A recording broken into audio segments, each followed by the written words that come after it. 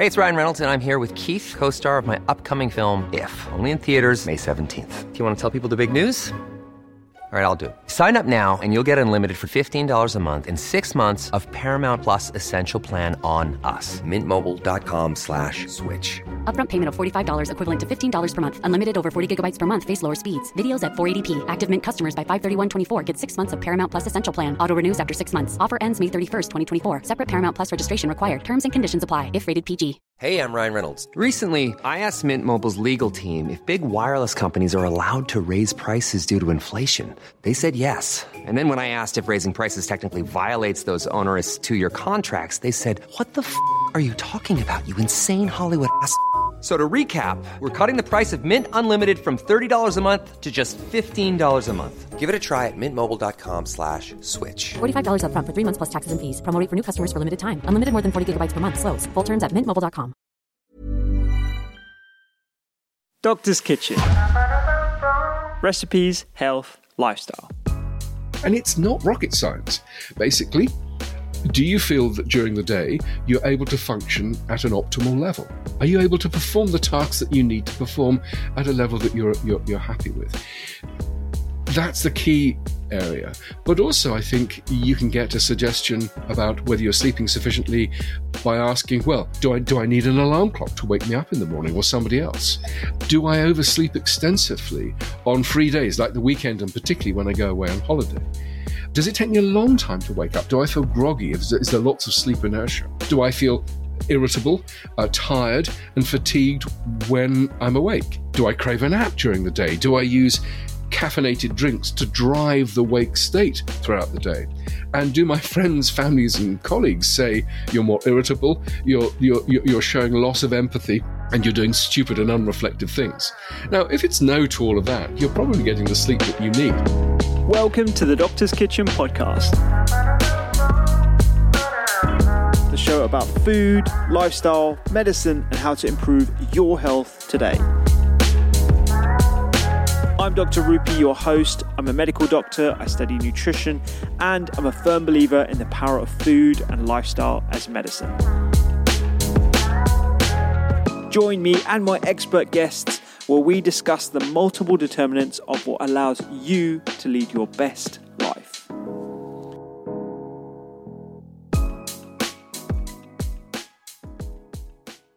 Why do we sleep? It seems like such a luxury, an evolutionary oversight, a privilege, some might say. But on today's episode with Professor Russell Foster, you're going to learn about why sleep is having a renaissance in both the way we think about it as a means to health, as well as how the workforce should really embrace it for enhanced creativity and productivity. Russell Foster is Professor of Circadian Neuroscience, Director of the Sleep and Circadian Neuroscience Institute, SCNI, and Head of the Nuffield Laboratory of Ophthalmology at the University of Oxford. And his latest book, Lifetime, is a fantastic dive into everything circadian clock related, and I absolutely loved reading it. On today's show, you're going to learn all about circadian rhythms, sleep pressure, why we sleep and what happens when we sleep, how the visual system interacts with the brain. We're also going to talk about this concept of circadian entrainment, how we can entrain our circadian rhythm to our benefit as well as our physiology's benefit. And we talk about chronotherapeutics, sleep shift work, mental health, how to figure out your chronotype, and Professor Russell's top 10 tips for entraining your clock right at the end as well.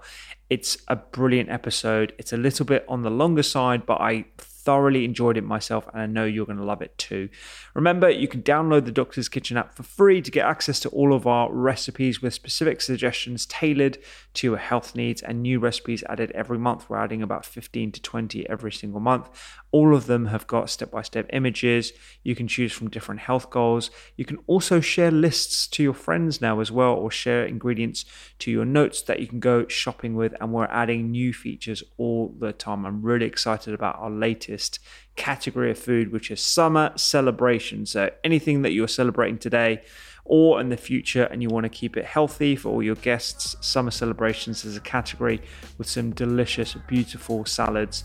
We also share recipes every single week for free on the newsletter, which is Eat, Read, Listen. You can sign up for that at thedoctorskitchen.com. But for now, here is my conversation with Professor Russell Foster.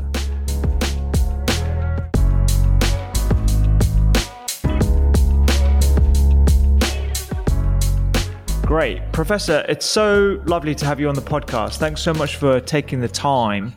I'm really excited. I'm really delighted to join you, Rupi. Oh, brilliant. Fantastic. Brilliant. I'm really excited to chat to you about this. As you know, sleep is almost having a bit of a renaissance. I think we're all becoming a lot more aware about how important it is to make sure that we're getting enough of it. But I wanted to start by getting into a bit about your history and how you started studying and sleep and why this has become sort of your area of expertise.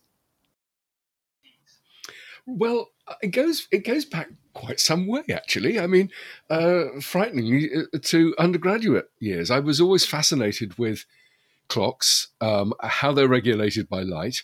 And of course, one of the most obvious of our 24-hour rhythms is the sleep-wake rhythm. Is the sleep-wake rhythm. So in a sense, they all sort of blended together. But in fact, if we go right back, to the early years, I was sort of remedial in classes. I used to sort of sit in my own little bubble, and my parents were, absolutely despairing because I remember the headmaster. I was a good swimmer, and I just sort of, captained this sort of swimming team. And the headmaster gave me this cup, and he said to my parents, at the same time, of course, you do realise Russell is an entirely non-academic child, and so and it's fascinating. I think and then I sort of fell into this groove of neuroscience and loving all this sort of science, and then realised, well, perhaps if I really want to continue in this way, I ought to sort of pull my finger out and actually pay attention in class. And it was just like a light bulb moment, because it went from being in the bottom of the class in a low sort of stream to the top of the top stream, and it's weird.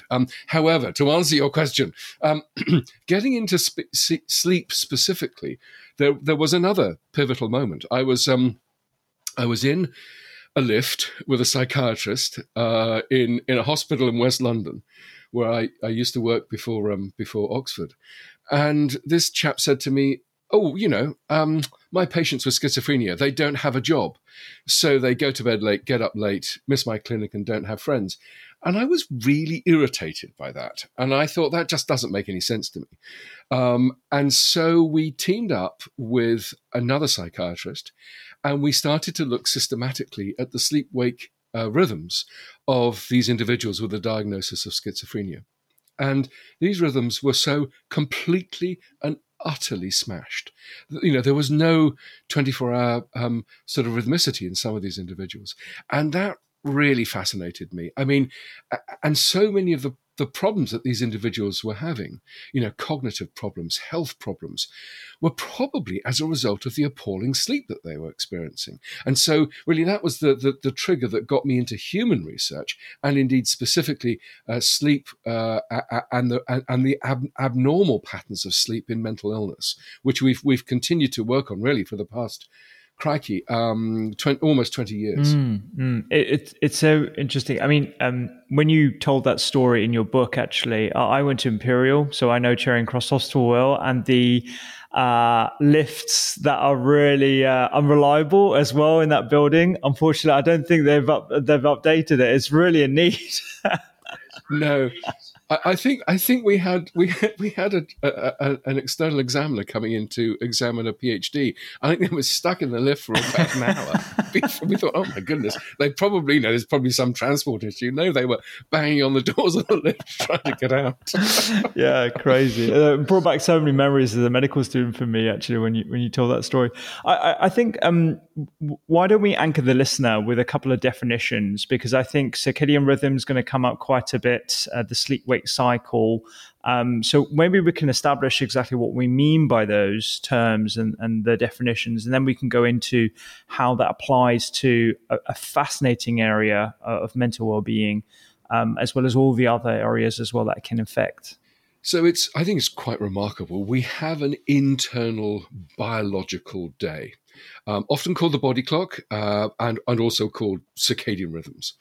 And what these circadian rhythms represent is essentially a biological process which produces a cycle of around about 24 hours. Now, it's not exactly 24 hours. In fact, circadian rhythm means about 24 hours.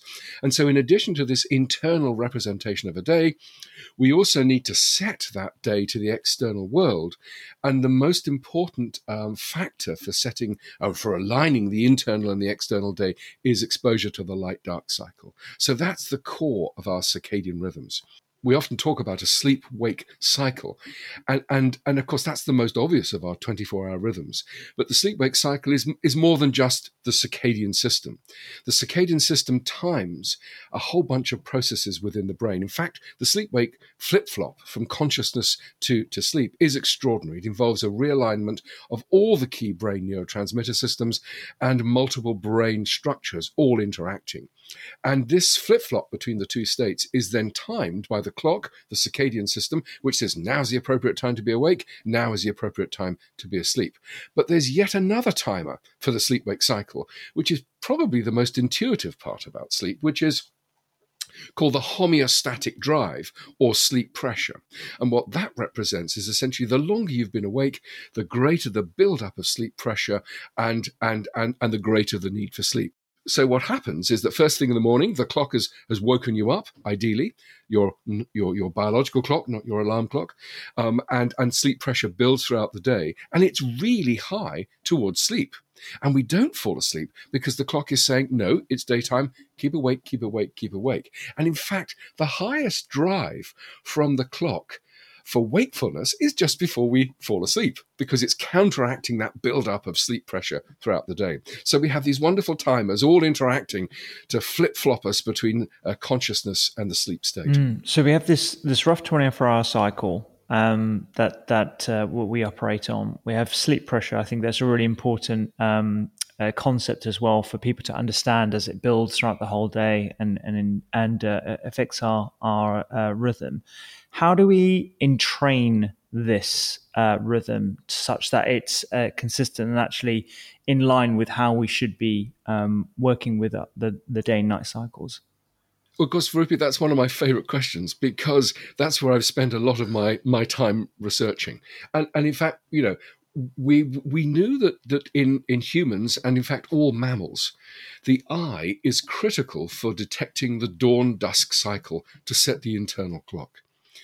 But it always puzzled me, because if you think about the visual system, what the visual system does is grab light in a fraction of a second and then forget it's seen it.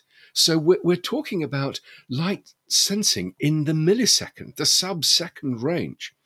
But the clock doesn't need information like that. It needs a sort of a global measure of light intensity around about dawn and dusk. And I couldn't work out how the classical visual system was grabbing light to regulate internal time. So we started working on mice with hereditary retinal disorders. They had gene defects which had rendered their rods and cones, the visual cells within the eye, it had just effectively turned them off. And in fact, these are really interesting animal models because they were being used at the time to understand the genetics of human eye disease. So these animals existed, and we put them into little running wheels, and we hooked up the running wheels to a computer, and we just measured their rest activity cycles. And what was truly remarkable, and I still get a tingle when I think about these early observations, is that these mice were visually blind. They simply showed no visual response at all, and yet they regulated their clock, their circadian system, to the light-dark cycle perfectly. They showed that they could not only entrain, but they did so with the same sensitivity as a mouse with all of its rods and cones. And I remember when I first presented these data, actually at a vision meeting, I said, so the data are consistent with the fact that there's another light sensor within the eye. And the consternation in response to this heresy was extraordinary. I mean, one talk I gave, and a chap stood up at the back of the auditorium, and I thought he was sort of interrupting to ask a question, so I sort of paused, And he just looked at me and shouted bullshit and walked out. And another person I remember was absolutely infuriated. They said, do you think after 150 years of research on the eye, all of us here have missed a completely new photoreceptor system? And of course, I was quite young in my career and quite bullish. And I said, well, I'm sorry, but yes, you have. And so, I mean, but as you know, it's never black and white. And so there was a grain of truth in the criticism, which was, okay, there could be just a few visual cells, rods and cones left within the eye, regulating the circadian system. And so what we then did was genetically engineer a mouse where all the rods and all the cones had been absolutely turned off. There was no way that they could signal at all.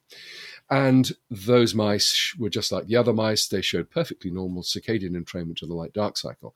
And that then led to the realization that there's another light-sensing cell, and in fact, it's based upon the ganglion cells within the retina. Now, the ganglion cells are wonderful because they have their axons, and those axons form the optic nerve. They're the last layer in the retina, and they project off into the brain.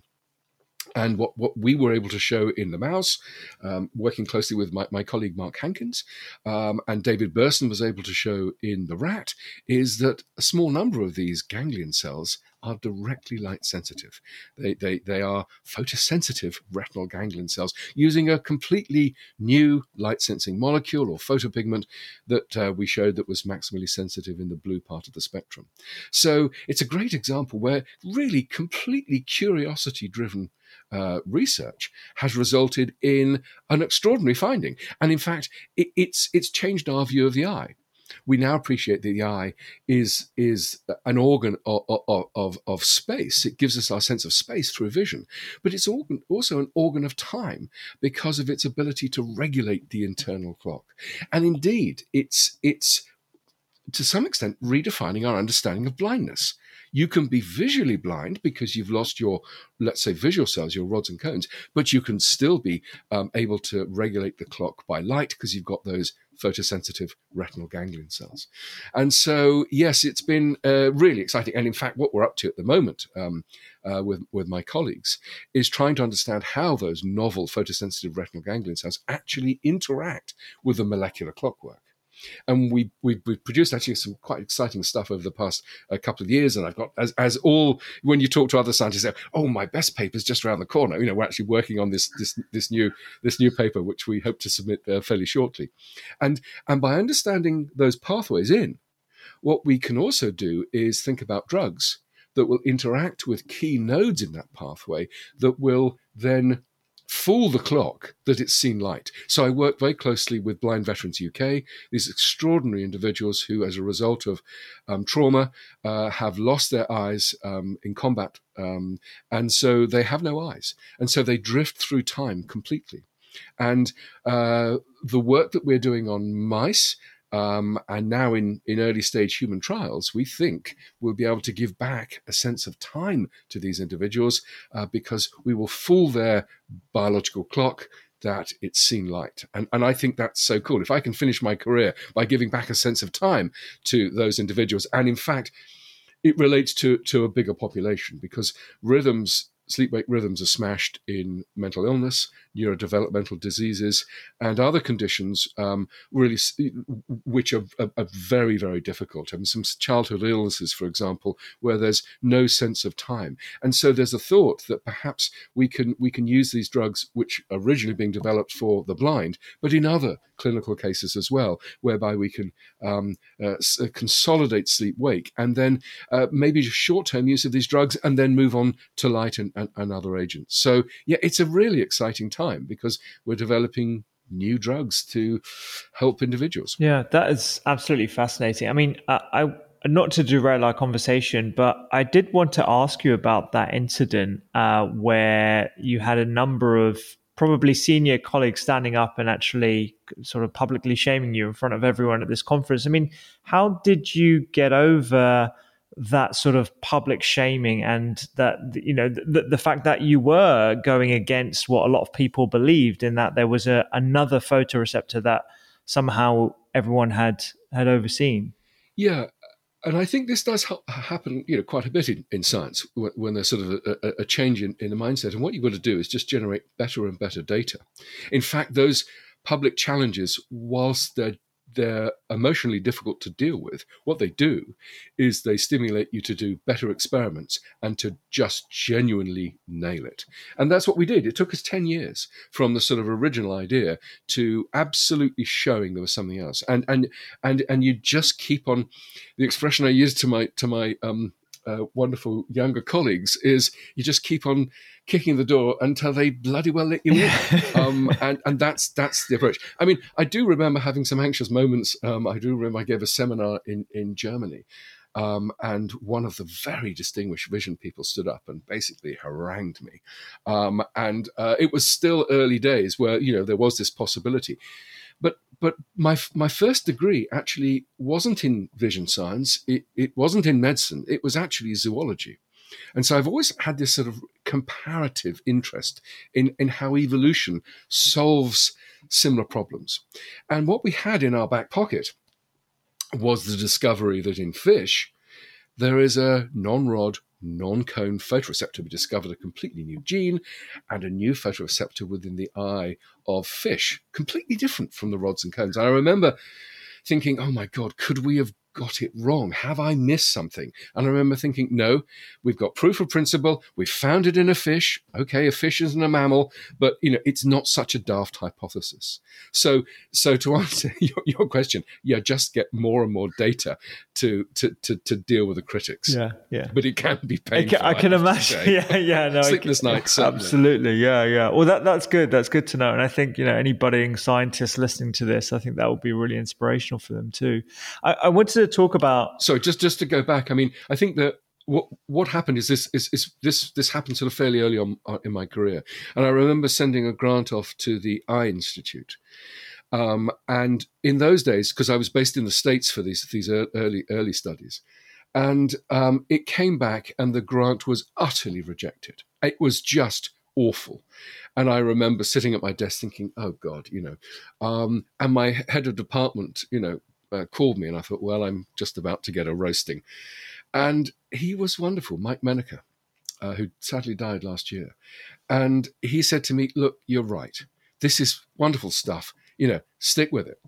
And so he said, just send the grant to another section. So instead of it going to the Eye Institute, I sent it to the Institutes of Mental Health, which looked at biological questions broadly. And 6 months later or so, I got this call from the head of the section saying, "Oh, congratulations, Dr. Foster.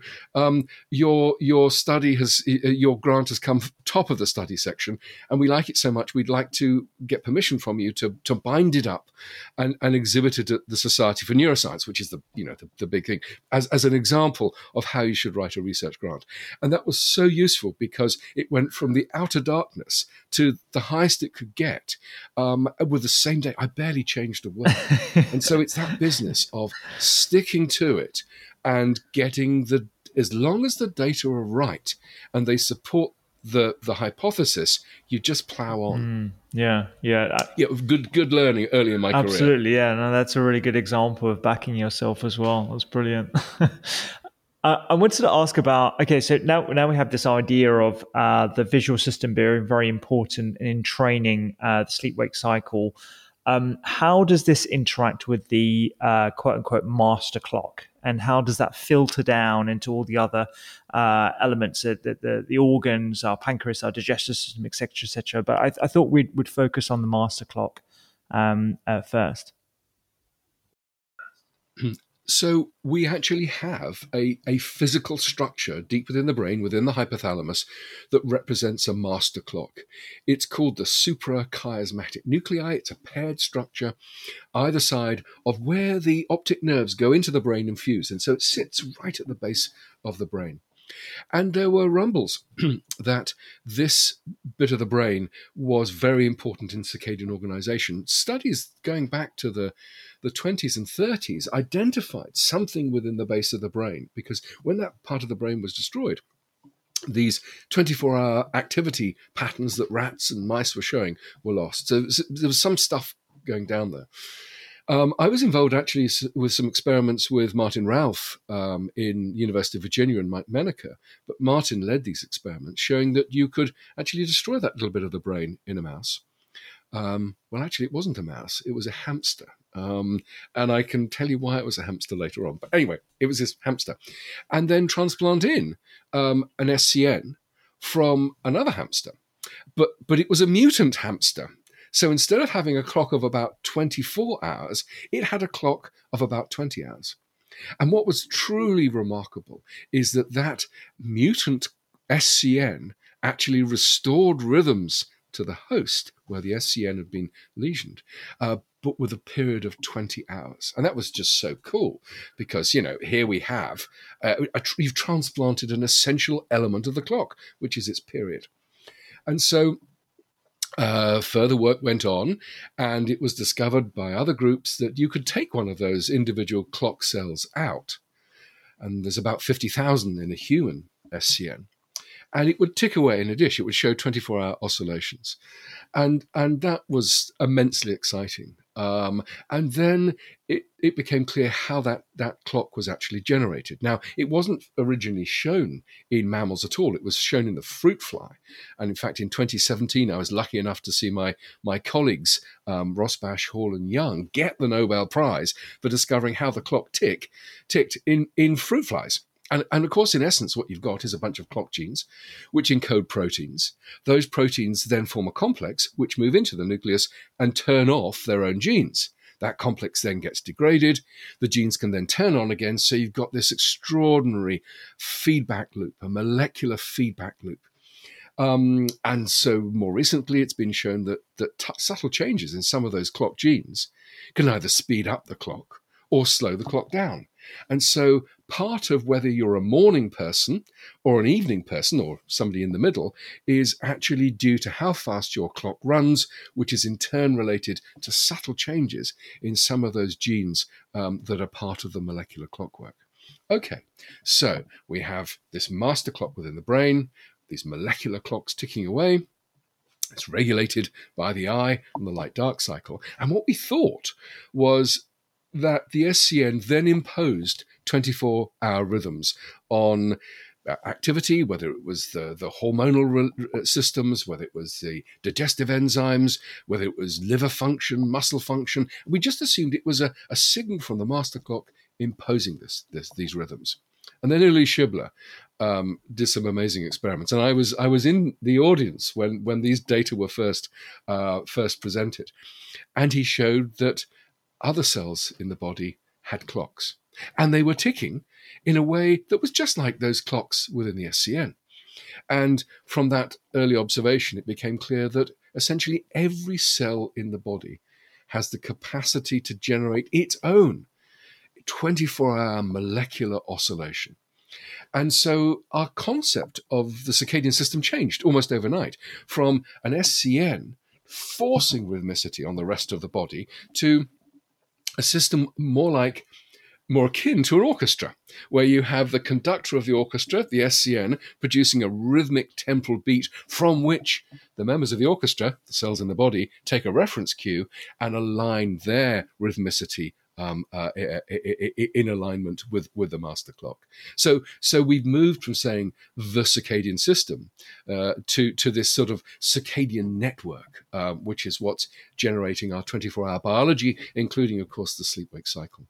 So it's been a really exciting time, and I do feel that this sort of work is one of the great achievements in biology. I mean, to simply understand how genes and their protein products can interact to generate complex behavior and contribute to so much of our embedded biology, I think is an extraordinary achievement.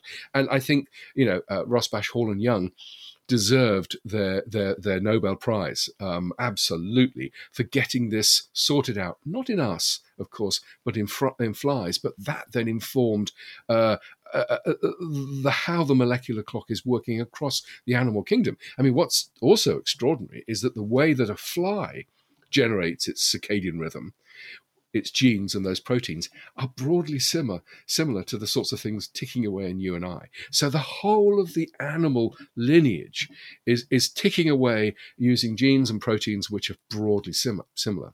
And it's what's fascinating, of course, is that the different groups, the plants, for example, the bacteria, they also have clocks, but they're built slightly differently. So it's likely that circadian rhythms have evolved more than once using different sorts of they all are based upon a feedback loop, but they're using different genes and different proteins to achieve that oscillation. Yeah, that point actually leads me nicely on to the more broader question about why we sleep. I mean, to echo your point, I think if you think about the ramifications of sleep more generally, absolutely, that Nobel Prize was really well deserved, because we have a deeper understanding about how it affects everything from mental health, hormonal health, digestive health, metabolic health, obesity, all the things that I do want to talk to you about in a minute. But when it comes to just how deeply ingrained sleep's importance is to organisms from across the lineage of different animals, I mean, it is pretty incredible that we do sleep, considering, I know we don't think about it now as a useless activity, but certainly it's not very convenient, is it? Considering our previous environment where we would have had to fight off predators, and it would have been a very hostile place to live. Okay, well, there's a story here. A couple of years ago, I wrote a paper which is essentially, was why we sleep. And in fact, I rather provocatively entitled it, "There is no mystery to sleep." And what I'm about to tell you is my theory of of why we sleep. And it isn't universally accepted, although there is creeping acceptance to it, which is quite pleasing. So the first question goes back to circadian rhythms. Why has almost all life on the planet evolved a pattern of activity and rest, whether it's a bacteria, whether it's an amoeba, whether it's, I don't know, an okapi, anything? It's got this activity of activity and rest. So to no animal, no organism spans the light-dark cycle equally effectively. What it's done is evolve specializations that allow it to function optimally either at night, during the day, or sometimes during that transition period. You think about it, animals that are exquisitely adapted to the nighttime fail rather miserably. They usually become somebody's lunch if they're active during the daytime, and vice versa. So once you've made the evolutionary decision to be either day active or night active, you then have to decide, well, what are you going to do with those two temporal periods? And my view is that essentially what evolution has done is allocate key aspects of our biology to the appropriate phase of the rest activity cycle. So for us, for example, if we've accumulated all this massive information during the day, we then, when we go to sleep, we then start to play with that information. We say, are we going to turn this into memory? Are we going to start to problem solve? And in a sense, the brain's then got the capacity. It's not being flooded with new information. It can say, okay, how can I deal with the information I've acquired during the day? In the same way, when we're active, we're building up a mass of toxins, and we don't want to keep on flipping backwards and forwards between generating them and packaging them up and all the rest of it. We store them, and then we package them up efficiently, and we get rid of them at night. And we should come back to the clearance of toxins in the brain later on. So my definition of sleep is as follows, which is, it's a period of physical inactivity which prevents us moving around an environment to which we're poorly adapted, but during which time we've allocated a whole mass of essential biology. Essentially, we've compartmentalized our biology in time, allocating it to the most efficient part of our rest activity cycle. So there's not one overarching reason for sleep. It's essentially a whole bunch of critical biology that goes on at the most appropriate time. So That's my definition of sleep. Okay, that totally makes sense. I think particularly when as people will recognize when they read your book or watch your lectures, the important processes that occur during sleep. It's a necessary component of just living, and like you said, we'll talk about clearing of toxins during the rest period. Are there examples of other organisms or mammals where they have a more efficient sleep period? Because 30 to 35% of our life is going to be spent asleep. Do you think we could have become a bit more sort of evolved, so a bit more efficiency, so it's a less of a proportion of our 24-hour cycle, 24-hour day? I think there's huge diversity across the animal world with durations of sleep and what's going on. And I think it's that evolutionary balance. You sleep long enough to do the sorts of things that you need to do. In some sense, I think it's surprising that we don't sleep more, because so much of our memory consolidation and information processing is going on whilst we sleep. And we survive because of this extraordinary great structure on the top of our, on the top of our head. It's worth bearing in mind that 20% of all the calories we consume are burnt by the energy going on within the brain. Which is 2 to 3% of body weight. I mean, it's just phenomenal. And of course, sleep is this amazing defender of brain function. I mean, and in fact, you could argue that sleep is the best cognitive enhancer that we've got. Certainly better than any drugs we might want to take. And so I think that the period of sleep that animals and we experience is what's needed to underpin our biology.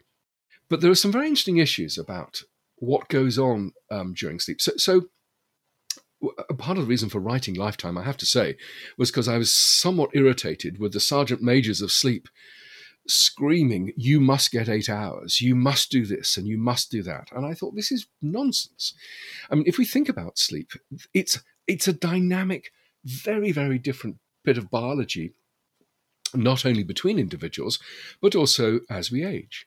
So, for example, sleep duration. If we look at the healthy range of sleep in adults, it's somewhere between 6 hours and it may be up to 10 hours. And the average, of course, is 7 or 8 hours. But by telling people they must get 7 or 8 hours of sleep, it can then generate enormous anxiety. I remember before lockdown, a chap came up to me and said, I'm not getting 8 hours of sleep. Am I going to die? And I said, well, you know, I can guarantee that you're going to die, but it's not necessarily because you're not getting 8 hours of sleep. And so I think it's wonderful that we're all much more aware of the importance of sleep, but it's also bred a certain level of anxiety. And one of the points of the book is to arm individuals with the science and a whole bunch of sort of suggestions that they can adopt or not to get the sleep that they would require. And I think that the key thing is that we all have to ask ourselves, well, how much sleep do I need? Am I getting the right sort of sleep? And it's not rocket science. Basically, do you feel that during the day you're able to function at an optimal level? Are you able to perform the tasks that you need to perform at a level that you're happy with? That's the key area. But also, I think you can get a suggestion about whether you're sleeping sufficiently by asking, well, do I need an alarm clock to wake me up in the morning, or somebody else? Do I oversleep extensively on free days, like the weekend, and particularly when I go away on holiday? Does it take me a long time to wake up? Do I feel groggy? Is there lots of sleep inertia? Do I feel irritable, tired, and fatigued when I'm awake? Do I crave a nap during the day? Do I use caffeinated drinks to drive the wake state throughout the day? And do my friends, families, and colleagues say you're more irritable, you're showing loss of empathy, and you're doing stupid and unreflective things? Now, if it's no to all of that, you're probably getting the sleep that you need. And so I think we should flip it around and we should say, well, what's my daytime functioning like? And if it's okay, I'm probably getting the sleep that I need. Another real myth that really irritates me is this concept of the 8-hour uninterrupted block of sleep. Now, there's studies which I think are absolutely fascinating, records from the pre-industrial era showing what human sleep patterns were like.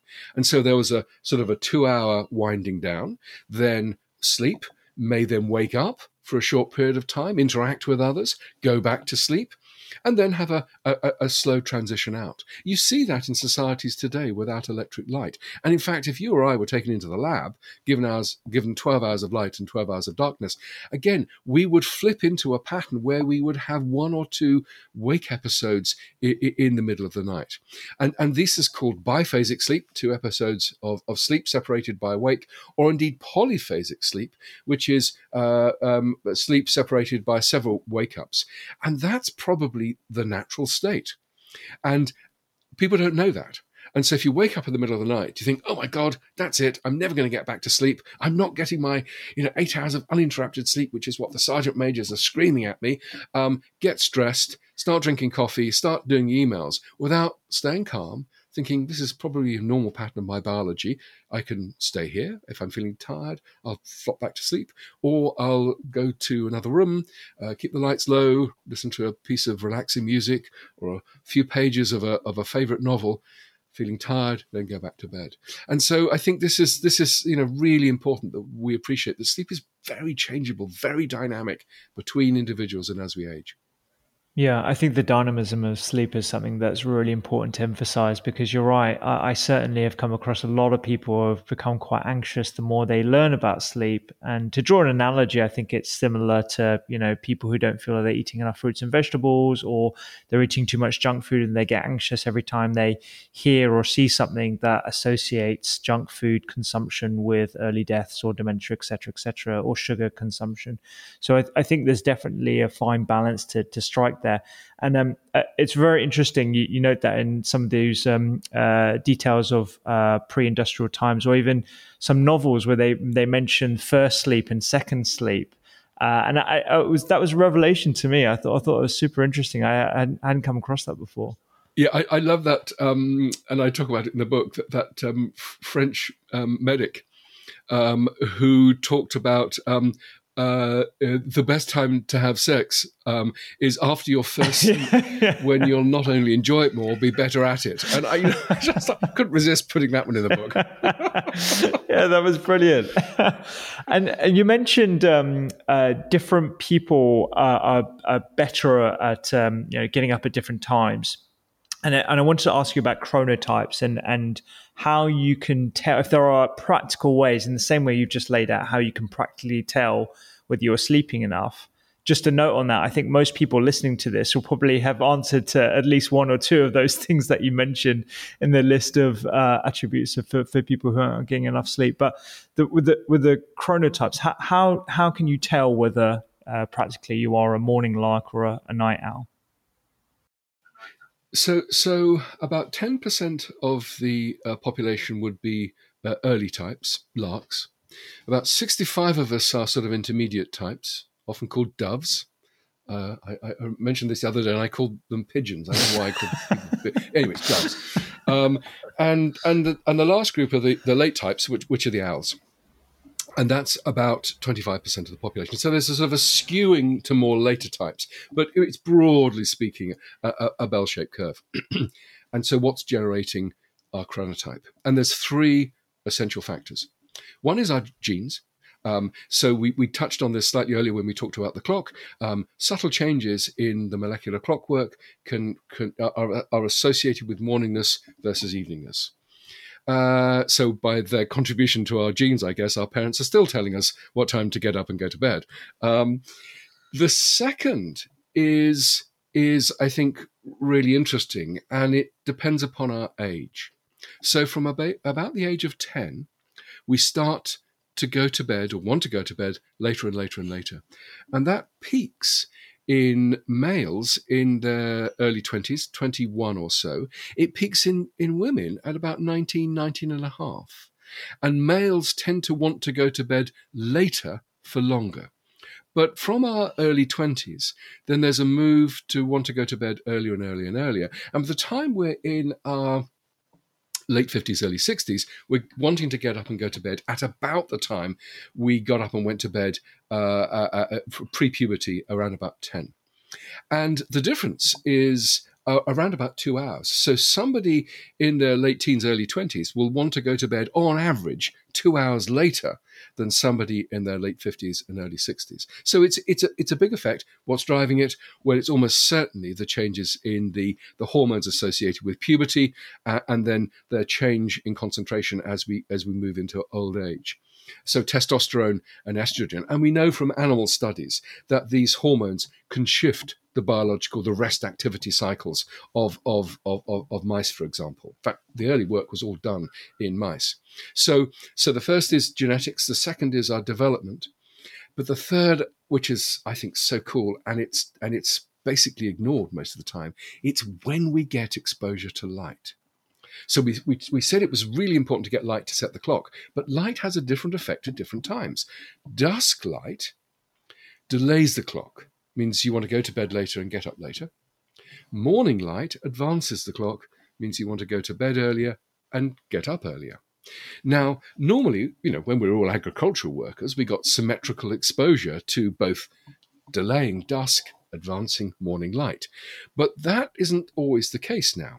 And so teenagers, for example, at the weekend will invariably oversleep in the morning, not get the morning light, which would advance the clock, make them get up earlier, but they will be out later in the day in the evening towards dusk, and they get dusk light, which will delay the clock. And we did a study a few years ago showing that those delayed chronotypes were the ones that were getting the most evening light. So 3 things: genetics, how old you are, and your sex steroidal milieu, and also if you're getting morning versus evening light.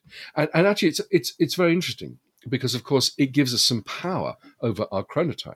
So if you need to be awake earlier in the day, then what you can do is set the alarm clock, get up, get outside, preferably to get bright natural light. But if it's winter, for example, you can sit in front of a light box. 30 minutes, 10,000 lux will advance the clock.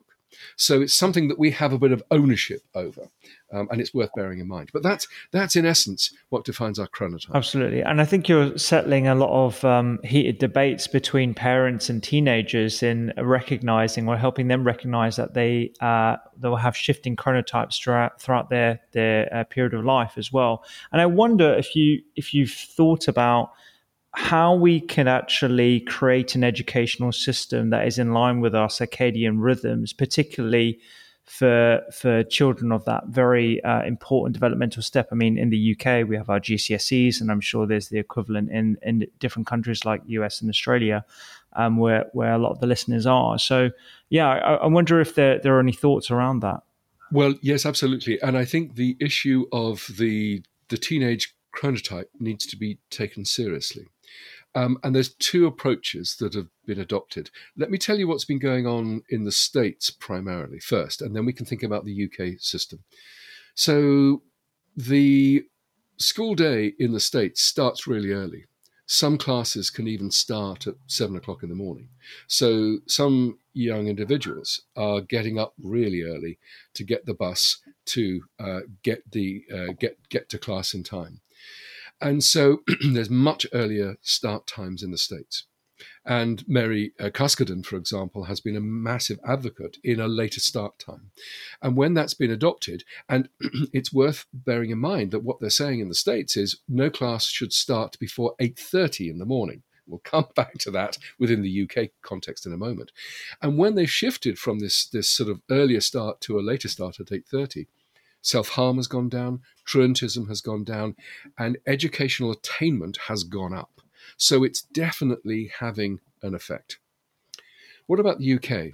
Well, it's difficult to extrapolate to the UK because our school start times are 10 to 9 o'clock. So we're already getting up later than those young people in the States and in places like Germany, for example, and indeed Singapore.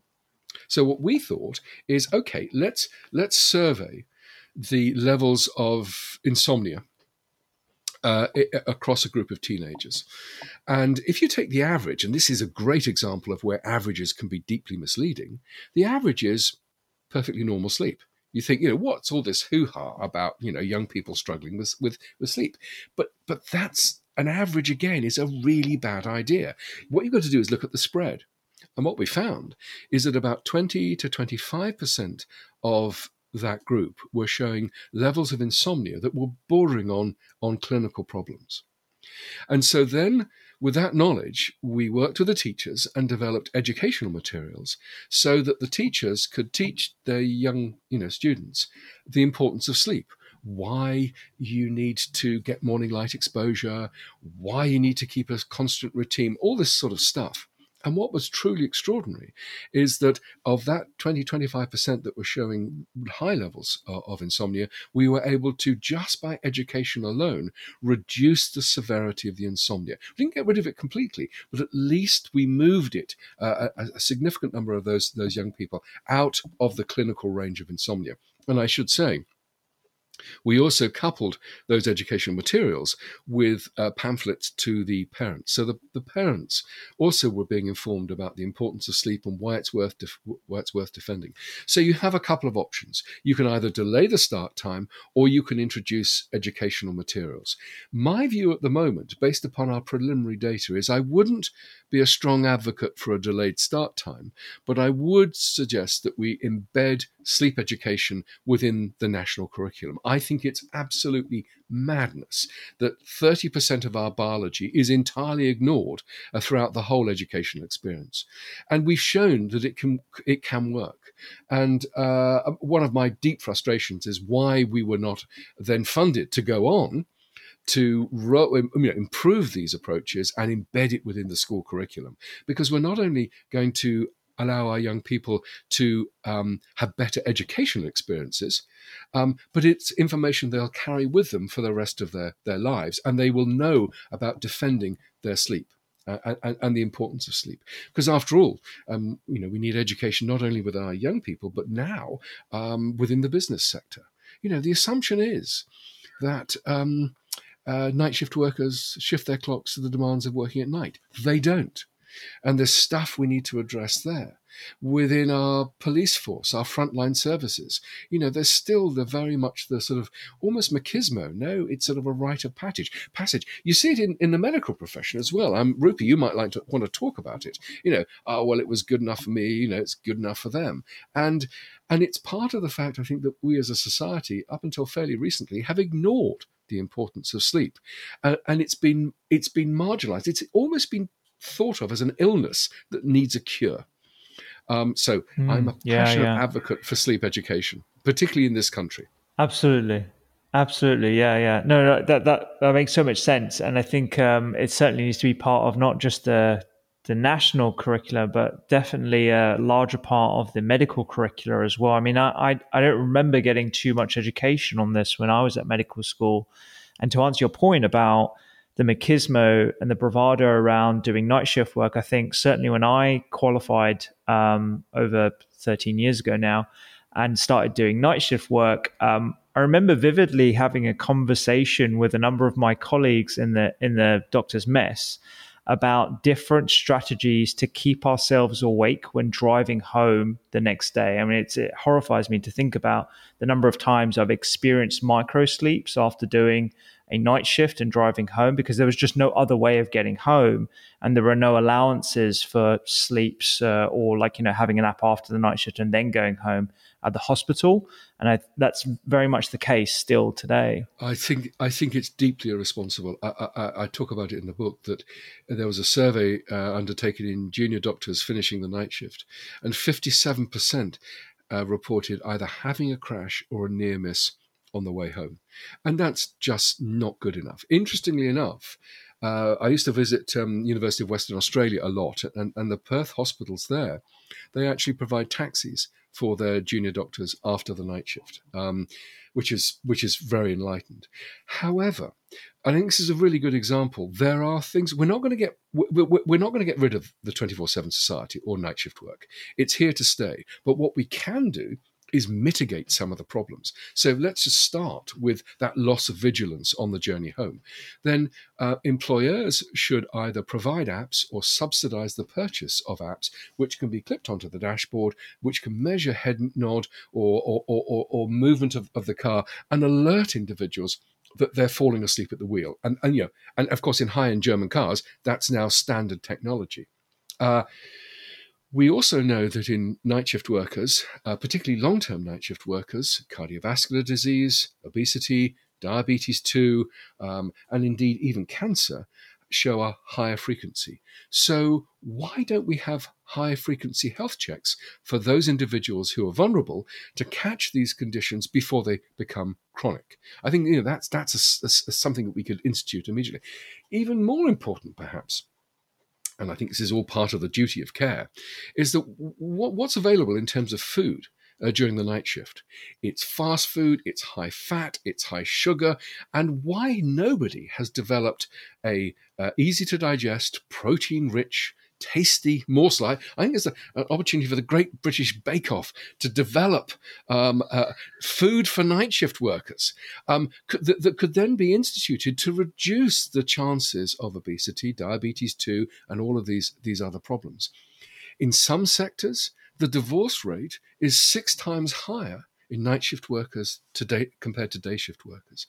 And so why aren't we providing the education not only to the individuals, saying, look, you're going to be more impulsive, you're going to be, less able to process information, you're going to be less empathetic, but also information to the people they live with. So they realize that the person that they sort of shacked up with, and this wonderful, glorious person hasn't turned into a monster. Well, they have turned into a monster in a sense, but it's not their fault, and they need to be cut some slack. So I think there is an absolute duty of care that many sectors of society, many employers need to implement to mitigate some of the problems associated with night shift. Yeah, I couldn't agree more. I mean, I've been asked multiple times to do a doctor's kitchen version sort of cafe for workers in the hospital. And we are working on a few concepts there as well that are optimizing and trying to mitigate against any issues. I mean, you just need to look at the population of medical staff and actually look at the propensity towards type 2 diabetes, cardiovascular disease, all the things that you've just rattled off there. And in part, that's definitely due to shift workers, because we're all shift workers essentially.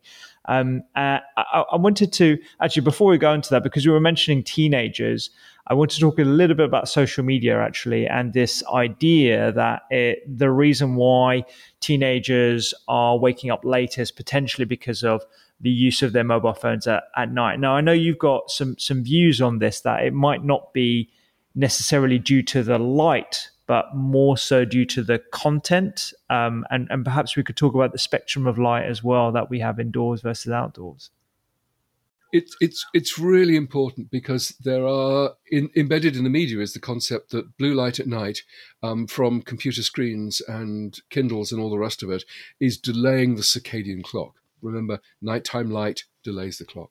The evidence for that is scant at best. A classic study that was undertaken by a group at Harvard got people to look at a Kindle on its brightest intensity for 4 hours on 5 consecutive nights. And after 5 nights, it's a brutal hit. After 5 nights with that sort of experience, sleep time was just statistically significantly delayed by 10 minutes. And as Mary Carskadon, I think said at the time, well, it may be statistically significant, but it's biologically meaningless. It's within the wobble. Now, the problem with and while we're talking about it, computer screens and the shift from sort of a blue enriched to sort of a red enriched screen. There's very little evidence that works at all in terms of the circadian system. And it really goes back to our understanding of how light interacts with the clock. You need a lot of light of a long duration to actually shift the clock. So, for example, light treatments use 10,000 lux for 30 minutes. The sorts of light you're getting from a Kindle is going to be 30 lux. And from a computer screen, it's probably going to be something like maybe 70 lux, 100 lux if you're lucky. And I remember talking to a teenager. It's a great story about the use of screens at night. And he said, okay, just stop right there, because I have a device which shifts the color of my screen from blue to orange, and therefore I'm not going to shift my circadian rhythms. I said, okay, that's great. There's not much evidence that it really works very well. But by the way, what time do you think you're getting off to sleep? And he said, well, about 2:30 a.m. so there's this idea that you can actually dodge the bullets with technology, but actually you're not. I think the danger, and where we do have good data with devices, and particularly devices that you're interacting with, they have an alerting effect upon the brain and they delay sleep onset. And particularly if you're doing multimedia, you're doing your emails, you're doing your WhatsApps and all the rest of it. It's a highly dynamic, very brain alerting. And I think really what you've got to do is turn the devices off, at least 30 minutes before you want to go to sleep. And if you don't have the strength to not turn them back on if you wake up, leave them in another room. I mean, I do know what it's like. I remember when I first got a BlackBerry, I was in Western Australia, and those of us that remember this sort of little light that would flash slowly when a message. And so I was in Australia, so I deal with the Australian, emails and stuff. And then, of course, the European ones would come in. And then, of course, the American ones would come in. So, it spanned. And I sort of got there. I had jet lag. It was difficult to get to sleep. And I thought, okay, well, I'll put the BlackBerry in the next room. Woke up, wandered into the next room. In the end, I had to leave this damn thing in the lab because I had no control over looking at this thing. And so I do speak with experience. I do know how difficult it is, but actually leaving it in the lab worked. I'd wake up, I'd then fall back to sleep again. Yeah, definitely. So rather than the light emitted from these devices, from what I gather, it's more the attention or the alerting effect of the content that you're consuming, and the attention switching between different applications and tasks that can be alerting to the brain. Absolutely. And I think, and it will depend upon the device. So for example, a Kindle, we've got the data which suggests it's not going to delay sleep onset. And a Kindle is kind of one dimensional. It's an electronic book. You're reading. The sort of a smartphone or gaming or something else is very different in that it's a much more dynamic and complex set of interactions, which is going to be more alerting. So I think it's those electronic devices which I think one has to be particularly careful about in terms of their alerting effects because of what you're doing on the brain and therefore delaying sleep. Brilliant. And on the note, back to shift work, sorry, we're attention shifting across different topics here ourselves. There's just so much to talk about with you. So shift workers, it's not going to go away. It's going to be a part of frontline workers' life in medicine and in supermarkets, lorry drivers, etc., etc. What kind of things can we do to mitigate the effect, the inevitable disruption that these entail? I mean, it's a very difficult question, and perhaps we could draw down into some of the processes that are actually disturbed as a result of shift work before we provide some solutions. We touched on this within the context of sort of high frequency health checks, the appropriate nutrition, education. One idea which I think is really interesting, and it sounds a bit crazy, but I think it's worth thinking about. We talked about chronotype. And so wouldn't it be smart to chronotype the workforce, and those who were the morning types would do the morning shifts, those that were the late chronotypes did the late shifts. What you really want to avoid is somebody like me, who's a late type, doing the morning shift, and vice versa. So I think that we can actually use one's chronotype to try and match onto the sorts of shift schedule that you would want to try. And it's not the whole solution, but it will mitigate to some extent.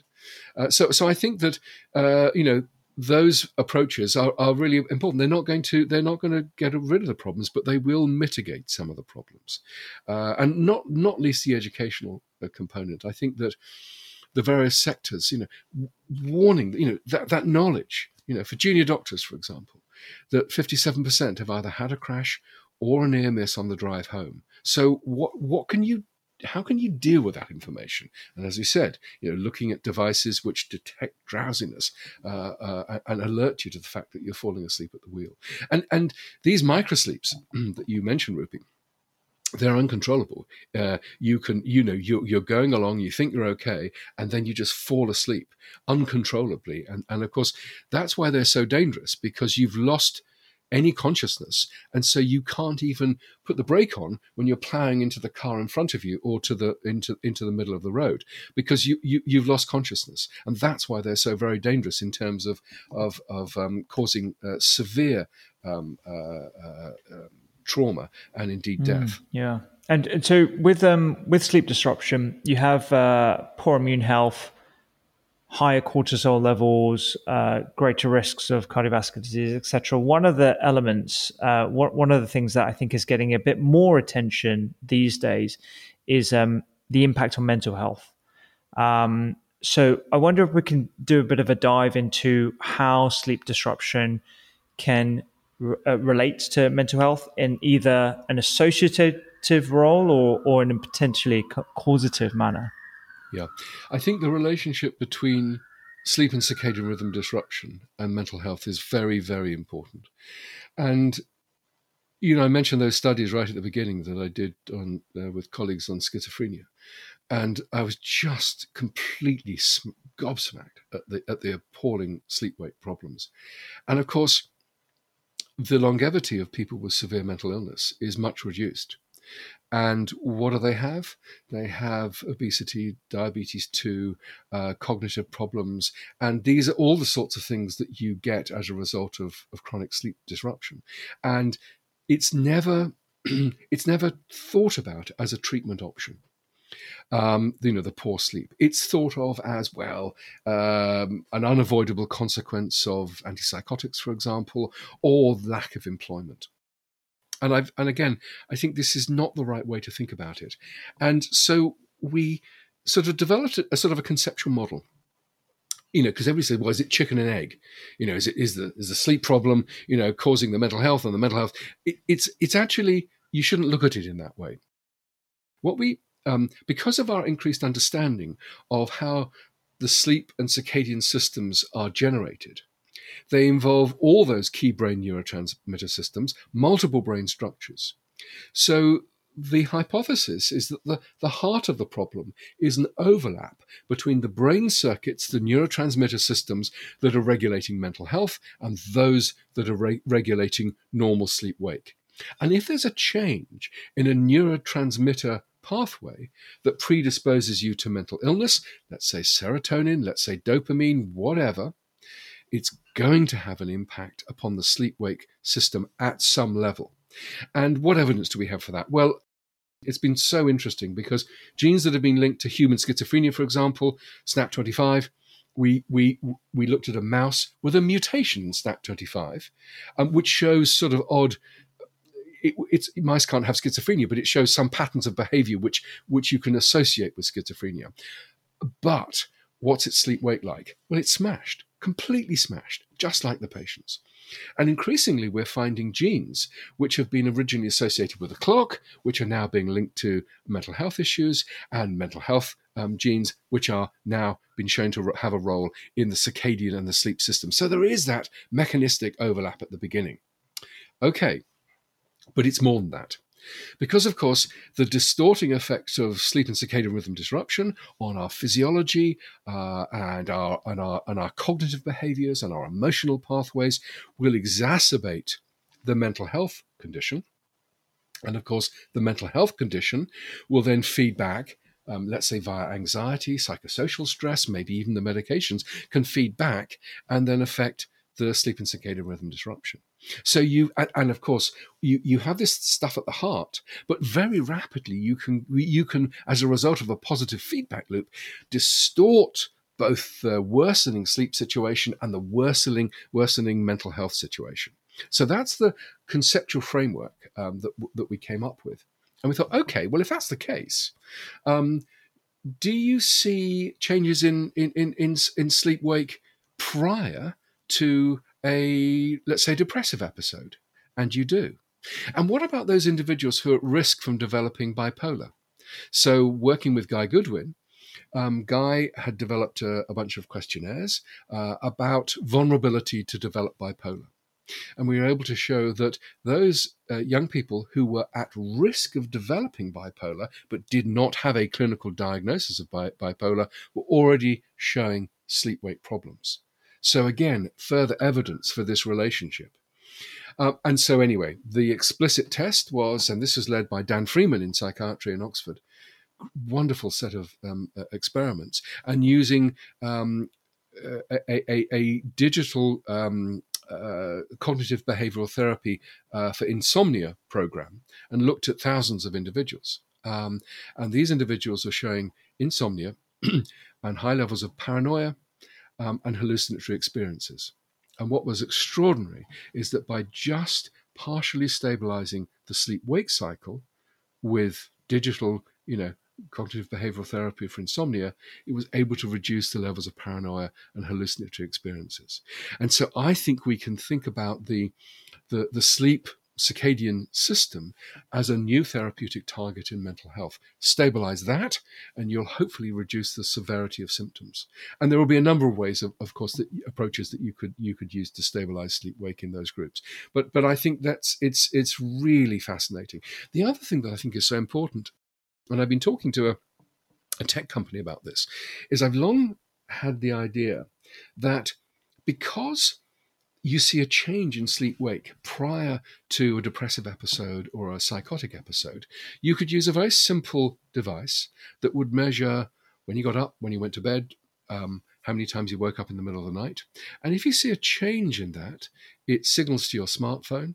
And that then goes to a clinical individual who can then ring up the individual and say, "How's it going? Noticed some changes in your sleep wake. Do you want to come in? Should we think about, do you find that your mental health status is sliding? Do we need to sort of..." So you can then very light touch monitor individuals who are vulnerable within the community and try and head off a mental health crisis by looking at changes in the sleep-wake pattern. And I think that's potentially very exciting. We don't have that. Nobody's built the device. It's simple. Yeah, technology. Could be done now, and I hope this group will do it finally. Yeah, absolutely. I mean, what is your opinion of sleep tech in general? I mean, you've definitely come across a number of consumer available tools these days that are at least claiming to give you certain data on the quality of your sleep, such that you can do things to inform it and improve it. What is your opinion of the accuracy of those and the utility? Well, where should we start? So first of all, in principle, a device that gives you some feedback about when you went to sleep, how long you've slept, when you get up, could be very useful. It's rather like a diet. You change your eating behavior, you weigh yourself in the morning, you see a weight loss, you think, great, I'm doing something right, and it reinforces the behavior. And so they could be useful at that level.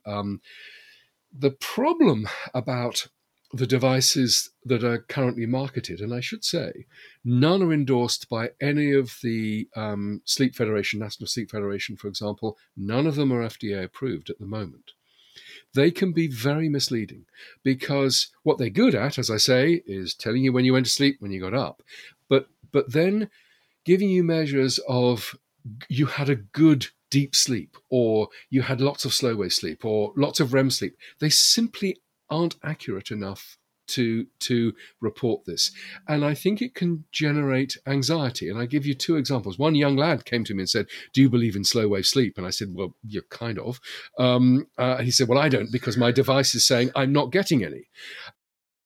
And I sort of explained why I thought that I wouldn't put any trust in the device. But one chap, seriously, I kid you not, again, this is a discussion prior to lockdown, he came up to me and again, he said, I'm really worried I'm not getting enough deep, slow wave sleep.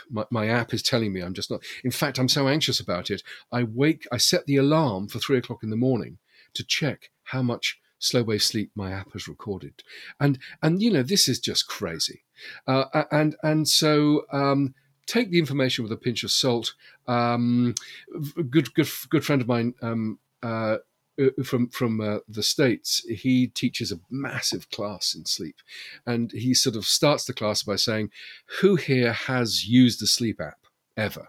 And, the whole class puts its sort of hand up.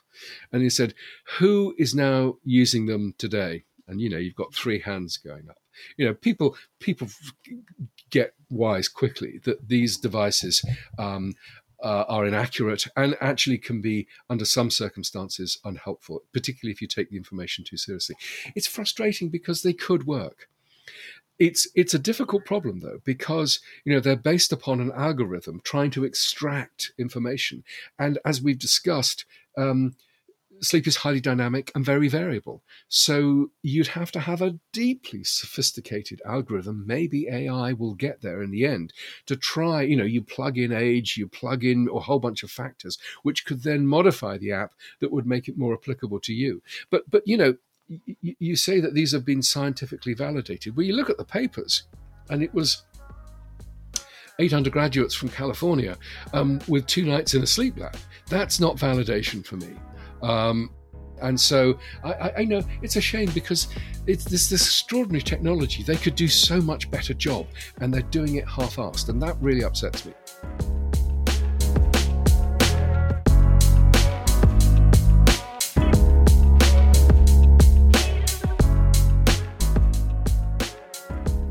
I have used multiple different sleep trackers, and I use a sleep tracker. And I think the main takeaways for me are, don't look into it too much because it's highly inaccurate.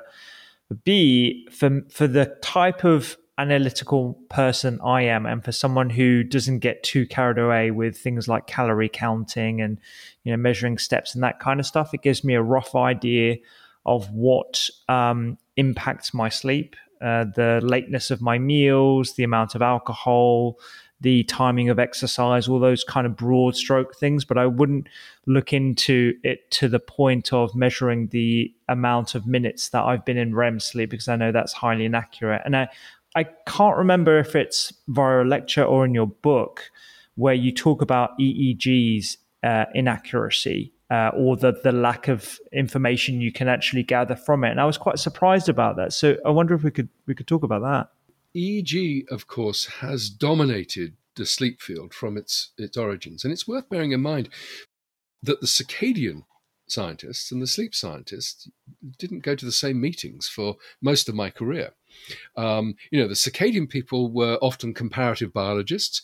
They, worked on pigeons and lizards and plants and, didn't really work on humans. And we sort of didn't think about sleep that much.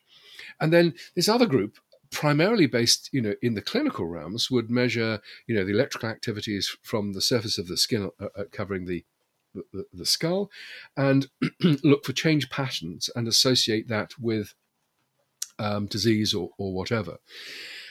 And it's only recently that the sleep people and the clock people have come together and are talking a similar language.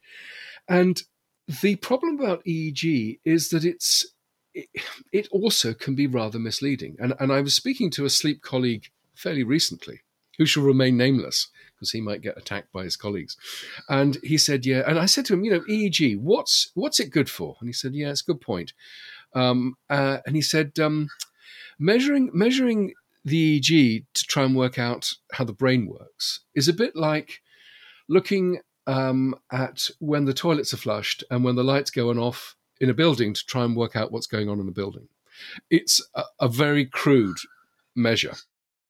And of course, it's tricky because EEG is correlative, and there's some very interesting correlations. So in schizophrenia, for example, you lose slow wave sleep.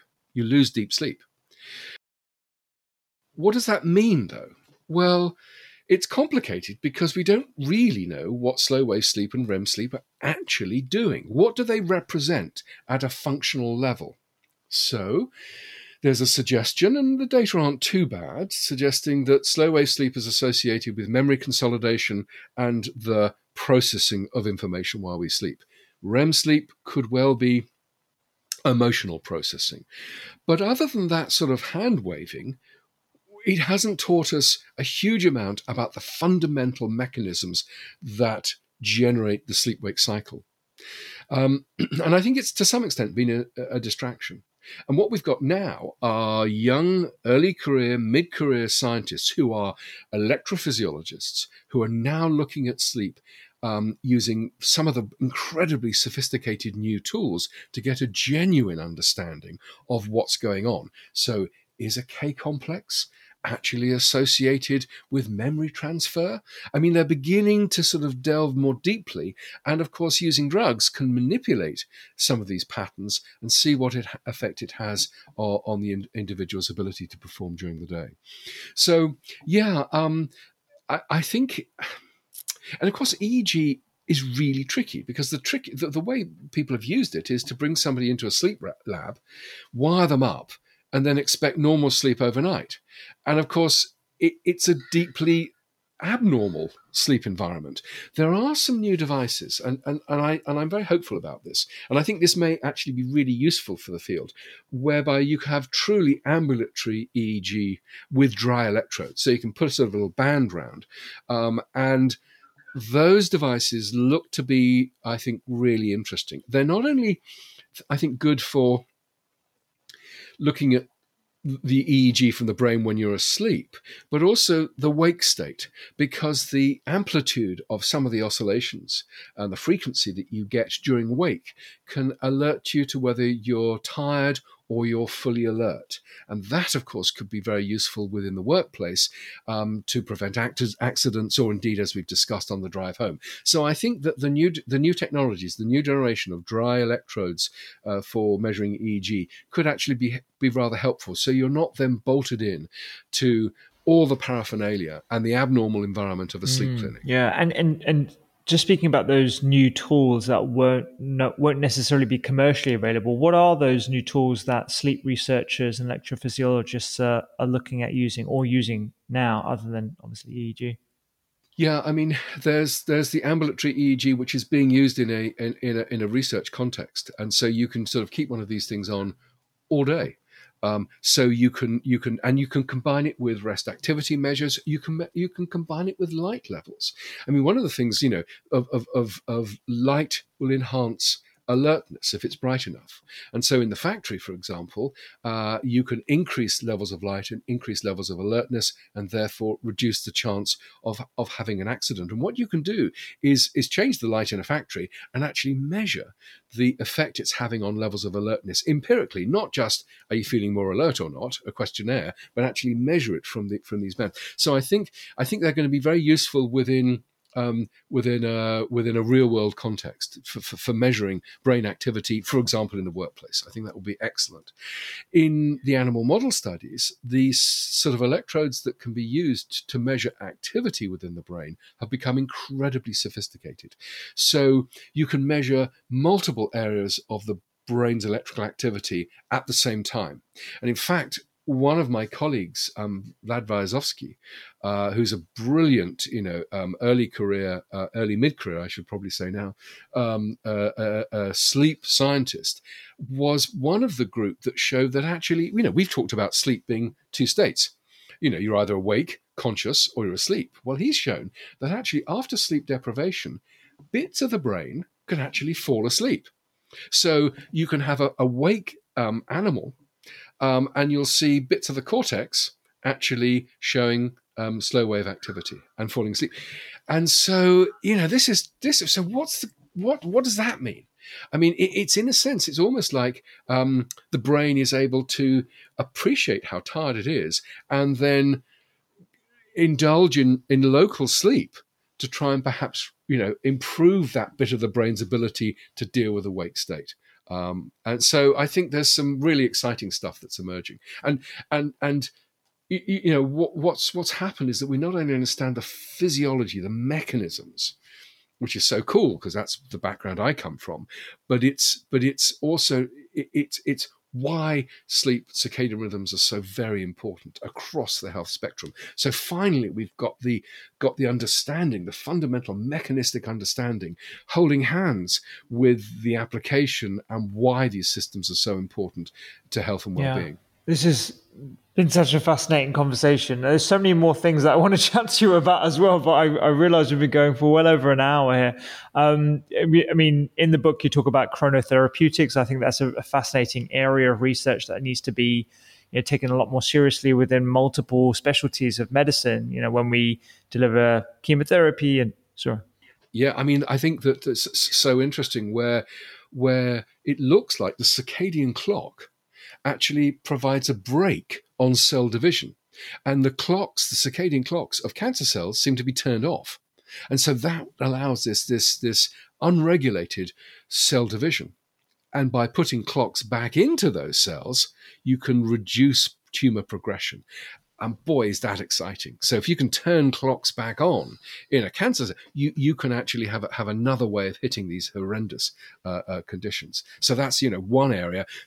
We touched on earlier on our attempts to try and mimic the effects of light on the clock to regulate circadian rhythms in individuals with no eyes. And I think that it's all arising from this fundamental understanding of how these systems are generated. And I think it's fascinating that so many of us who, went into science, curiosity-driven science, and now see how we can use this new knowledge and apply it for human therapeutics and welfare. Absolutely. I think on the subject of health anxiety, particularly when people read and hear about the importance of sleep to all the different elements that we've discussed here, mental well-being, metabolic health. We've spoken on the podcast actually before about the timing of food as well, and how that can impact your propensity towards glucose excursions, etc. What would you say are some of the key things that people need to get right without sounding too puritanical about things? People have lots of struggles, and sleep, as you've mentioned a number of times here, is very much a dynamic process. What are the key things that you think we should be thinking about, listeners should be thinking about, in terms of optimizing or giving ourselves the best chance at having this restorative sleep that is super important for us? It's a really important point because I think so many people feel that the sleep is what you get and they have no control over it. But actually very simple tricks, if you like, can improve our sleep. And I think we can think about this in 4 domains. What we do during the day, what we do before bed, what we do in the bedroom, what we could do for the bedroom, and then when we've actually crawled into bed. So during the day, the most important thing for me is getting that morning light exposure, setting the internal clock to the external world. That will stabilize everything, physiology, and of course the sleep-wake cycle. Napping is often, if people are tired, I mean, the first point to make, if you need a nap, you're not getting enough sleep at night, but let's not be too prescriptive. If you're going to nap, and it's been shown that a 20-minute nap, but not longer, can actually improve your ability to function during the second half of the day. So the occasional nap is not a problem, but make sure it's not longer than 20 minutes. The problem with napping, we go back to our teenagers, is that our teenagers are getting very little sleep at night. They're dragged out of bed by their frustrated parents. Well, not all of them, but some of them. They struggle to school. Some actually, and I've talked to teachers, they're actually falling asleep on the desk at school. They then go home. They're chronically tired, then they'll experience a 2-hour nap fairly close to bedtime. That pushes back the sleep pressure, meaning it's more difficult to get to sleep that night. And then you get into a vicious circle of longer naps, shorter nighttime sleep. So be careful about napping. Occasional short nap, not a problem. Exercise, again, not too close to bedtime, because that will increase core body temperature, and a drop in core body temperature has been associated with getting to sleep, and we'll come back to temperature in a moment. We've touched on food intake. Try and concentrate your main food intake morning, lunchtime, rather than lunchtime, evening.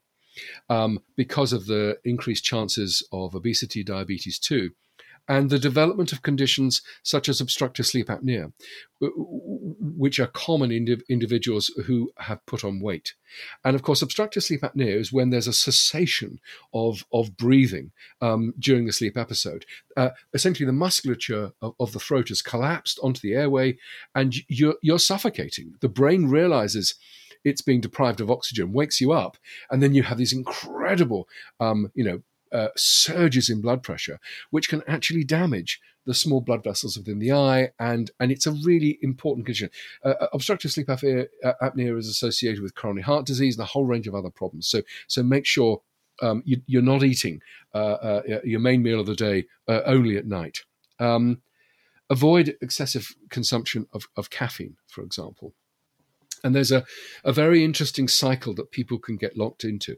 What caffeine does is really interesting, because we talked about sleep pressure. Well, it actually blocks the receptors in the brain that are responding to some elements of sleep pressure. So there's a very interesting understanding of its physiological role.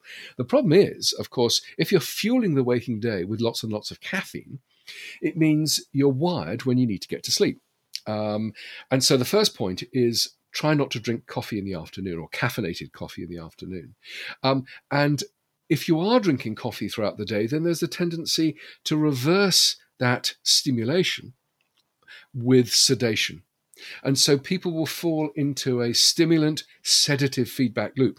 And that sedative, the first choice, is alcohol. So many people will sedate themselves with alcohol. And it's really important to appreciate that sedatives, like alcohol, are sedatives. They mask some of the important things going on within the brain, such as memory formation and all the rest of it. So really try and avoid that sort of stimulant sedative feedback loop. Really important is, after a stressful day, step back, do something which detaches you from the stressful situation. The main enemy of sleep is stress. Many people don't have a sleep problem. They have a stress problem, which then prevents them getting the sleep that they're wired to get. So, do step back. Before bed, keep the levels of light low, because that will increase levels of light. So I think it's right, absolutely ironic. What's the last thing that we do before we go to bed? We stand in the most brightly lit room, the bathroom, looking into an illuminated mirror, cleaning our teeth. And again, maybe one of your listeners will actually build the ideal bathroom mirror, which will have a switch. There'll be a morning setting with lots of bright light, increasing alertness, and then there'll be an evening setting, which will reduce the levels of light while you clean your teeth. We've touched on electronic devices. Stop using them at least 30 minutes before your desired bedtime, because they increase alertness and they reduce the chances of getting to sleep. We've talked about avoiding sedatives and prescription drugs. Short-term use, fine, but just be very careful that they don't become the way you try and induce a sleep-wake cycle, because and particularly in the elderly, and you'll know this, Rupi, with daytime sleepiness and the chances of falls because of sleeping issues induced by sedatives. Going back, and I think it's worth talking about, and there's the winding down at the end of the day, but it's also, before bed is the time that many couples, it's the only time that they have to talk about the important stuff going on. And so what you find is that people slide into really stressful conversations. I mean, I remember, that Lizzie, my wife, she'd want to discuss family finances, and I'd say, no, absolutely not. This is too terrifying. I don't want to, we'll make another time for it. And I think it's true. I mean, I'm sort of trivializing it a bit, but actually, if it's stuff that stresses you out, don't do it before you go to bed. And immediately before bed, you're adopting behaviors that relax you. It's sort of the book or the music or whatever activity you find relaxing. The bedroom itself shouldn't be too warm.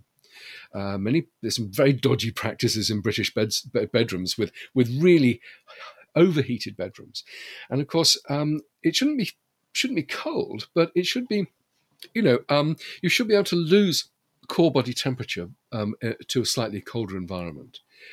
Of course, it's difficult. Keep it quiet. Maybe white noise, or the sound of the sea, if there's traffic noise, or you're in a flat with lots of other people around you, it's tricky. Keep it dark, again, particularly if there's light from the window outside, because light increases alertness. Make the bedroom a place for sleep, a haven for sleep. And again, I appreciate it's difficult, but remove TVs, computers, smartphones, just get them out. This should be this wonderful cocoon of where you go for your glorious sleep. Don't clock watch. So we've touched on waking up at night, and many people will wake up. Yep, it's the natural thing. But then they'll look at their illuminated dial and they think, oh my God, I've only got 2 hours left. I'm never going to get back to sleep.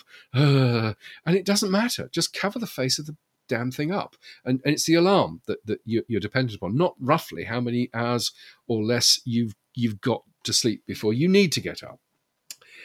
We've touched on sleep apps. Don't take them too seriously. I mean, bit of fun, but really use them judiciously. In bed, keep to a routine, both free days and work days. Try and keep that structure. And of course, it refers to other stuff. It's not only when you go to bed and when you get up, but also try and structure meal times. That can be useful as well.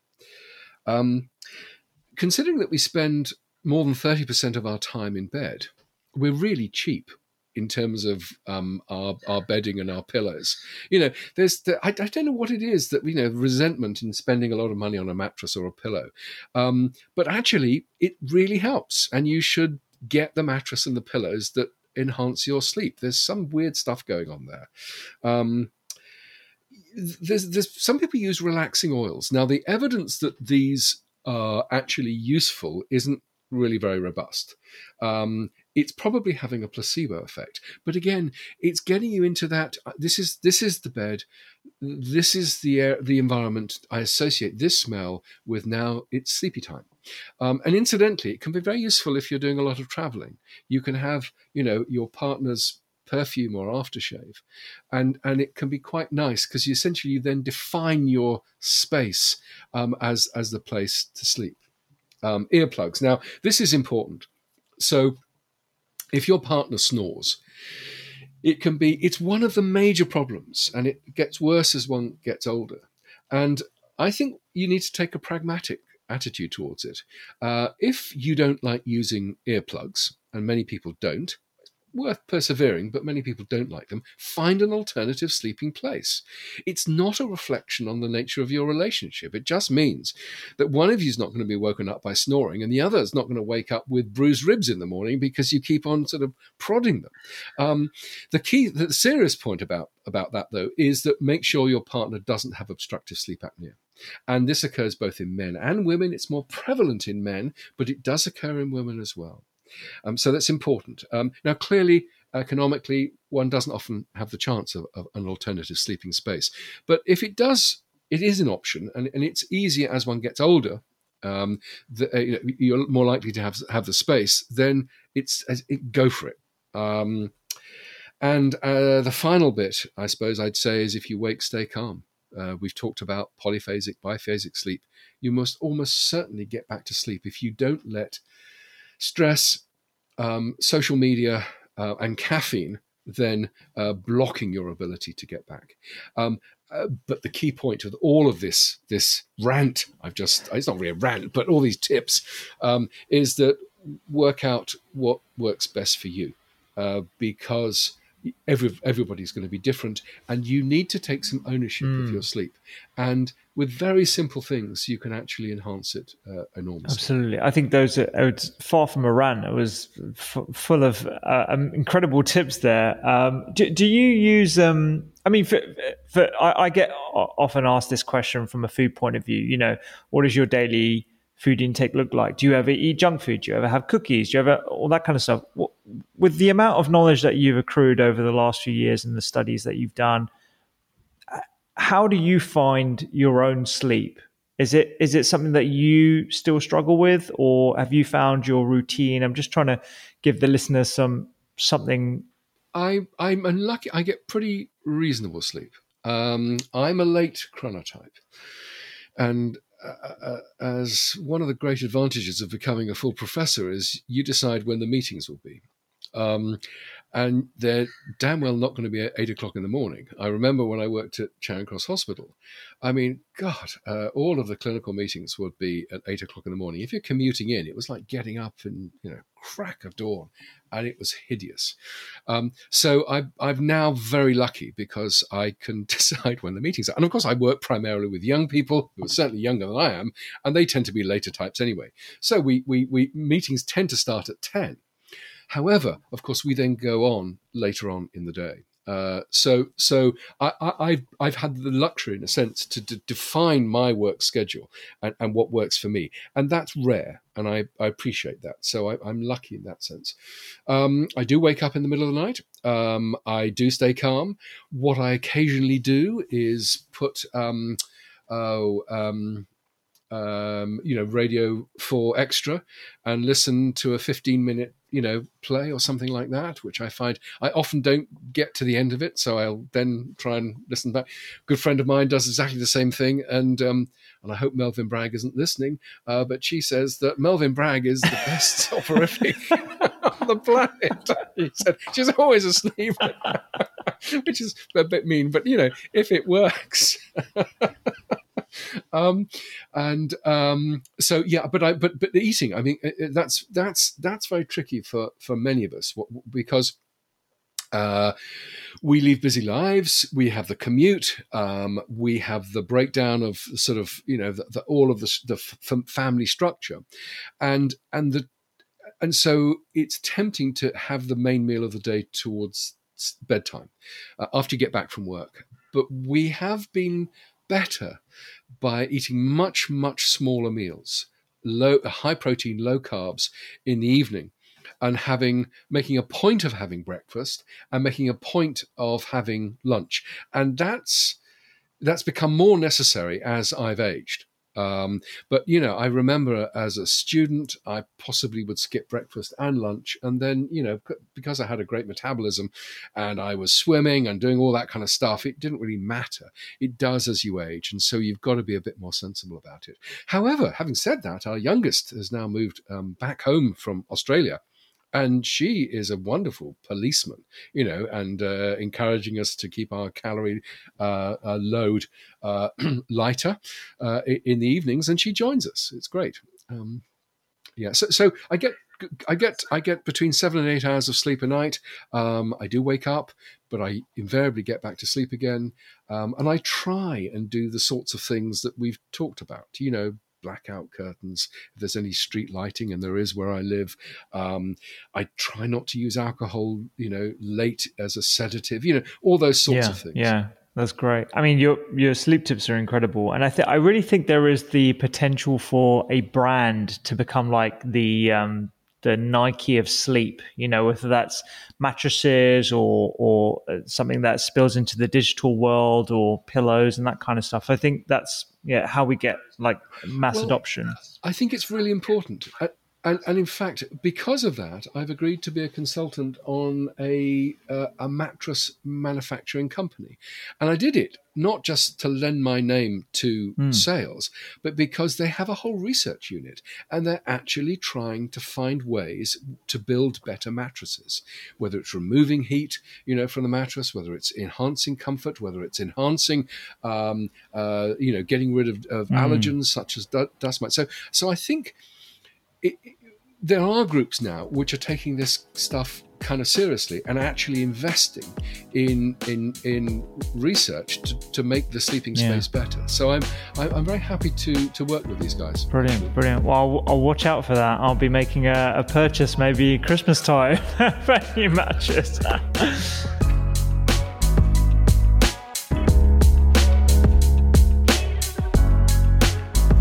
Thank you so much for listening to this week's episode of the Doctor's Kitchen podcast. Remember, you can get my guest's book, Lifetime. It's an incredible read.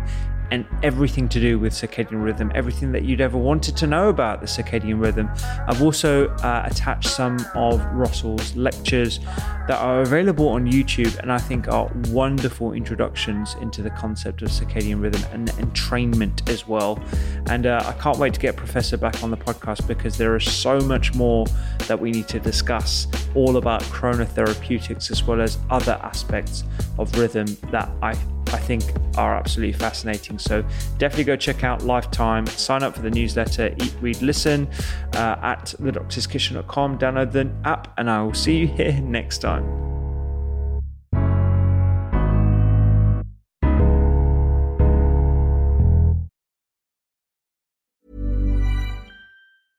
Hey, it's Paige DeSorbo from Giggly Squad. High quality fashion without the price tag. Say hello to Quince.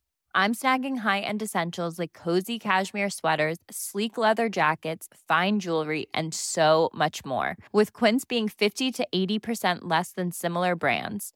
And they partner with factories that prioritize safe, ethical, and responsible manufacturing. I love that. Luxury quality within reach. Go to quince.com/style to get free shipping and 365-day returns on your next order. Quince.com/style. Mom deserves the best, and there's no better place to shop for Mother's Day than Whole Foods Market. They're your destination for unbeatable savings, from premium gifts to show-stopping flowers and irresistible desserts. Start by saving 33% with Prime on all body care and candles. Then get a 15-stem bunch of tulips for just $9.99 each with Prime. Round out Mom's menu with festive rosé, irresistible berry chantilly cake, and more special treats. Come celebrate Mother's Day at Whole Foods Market.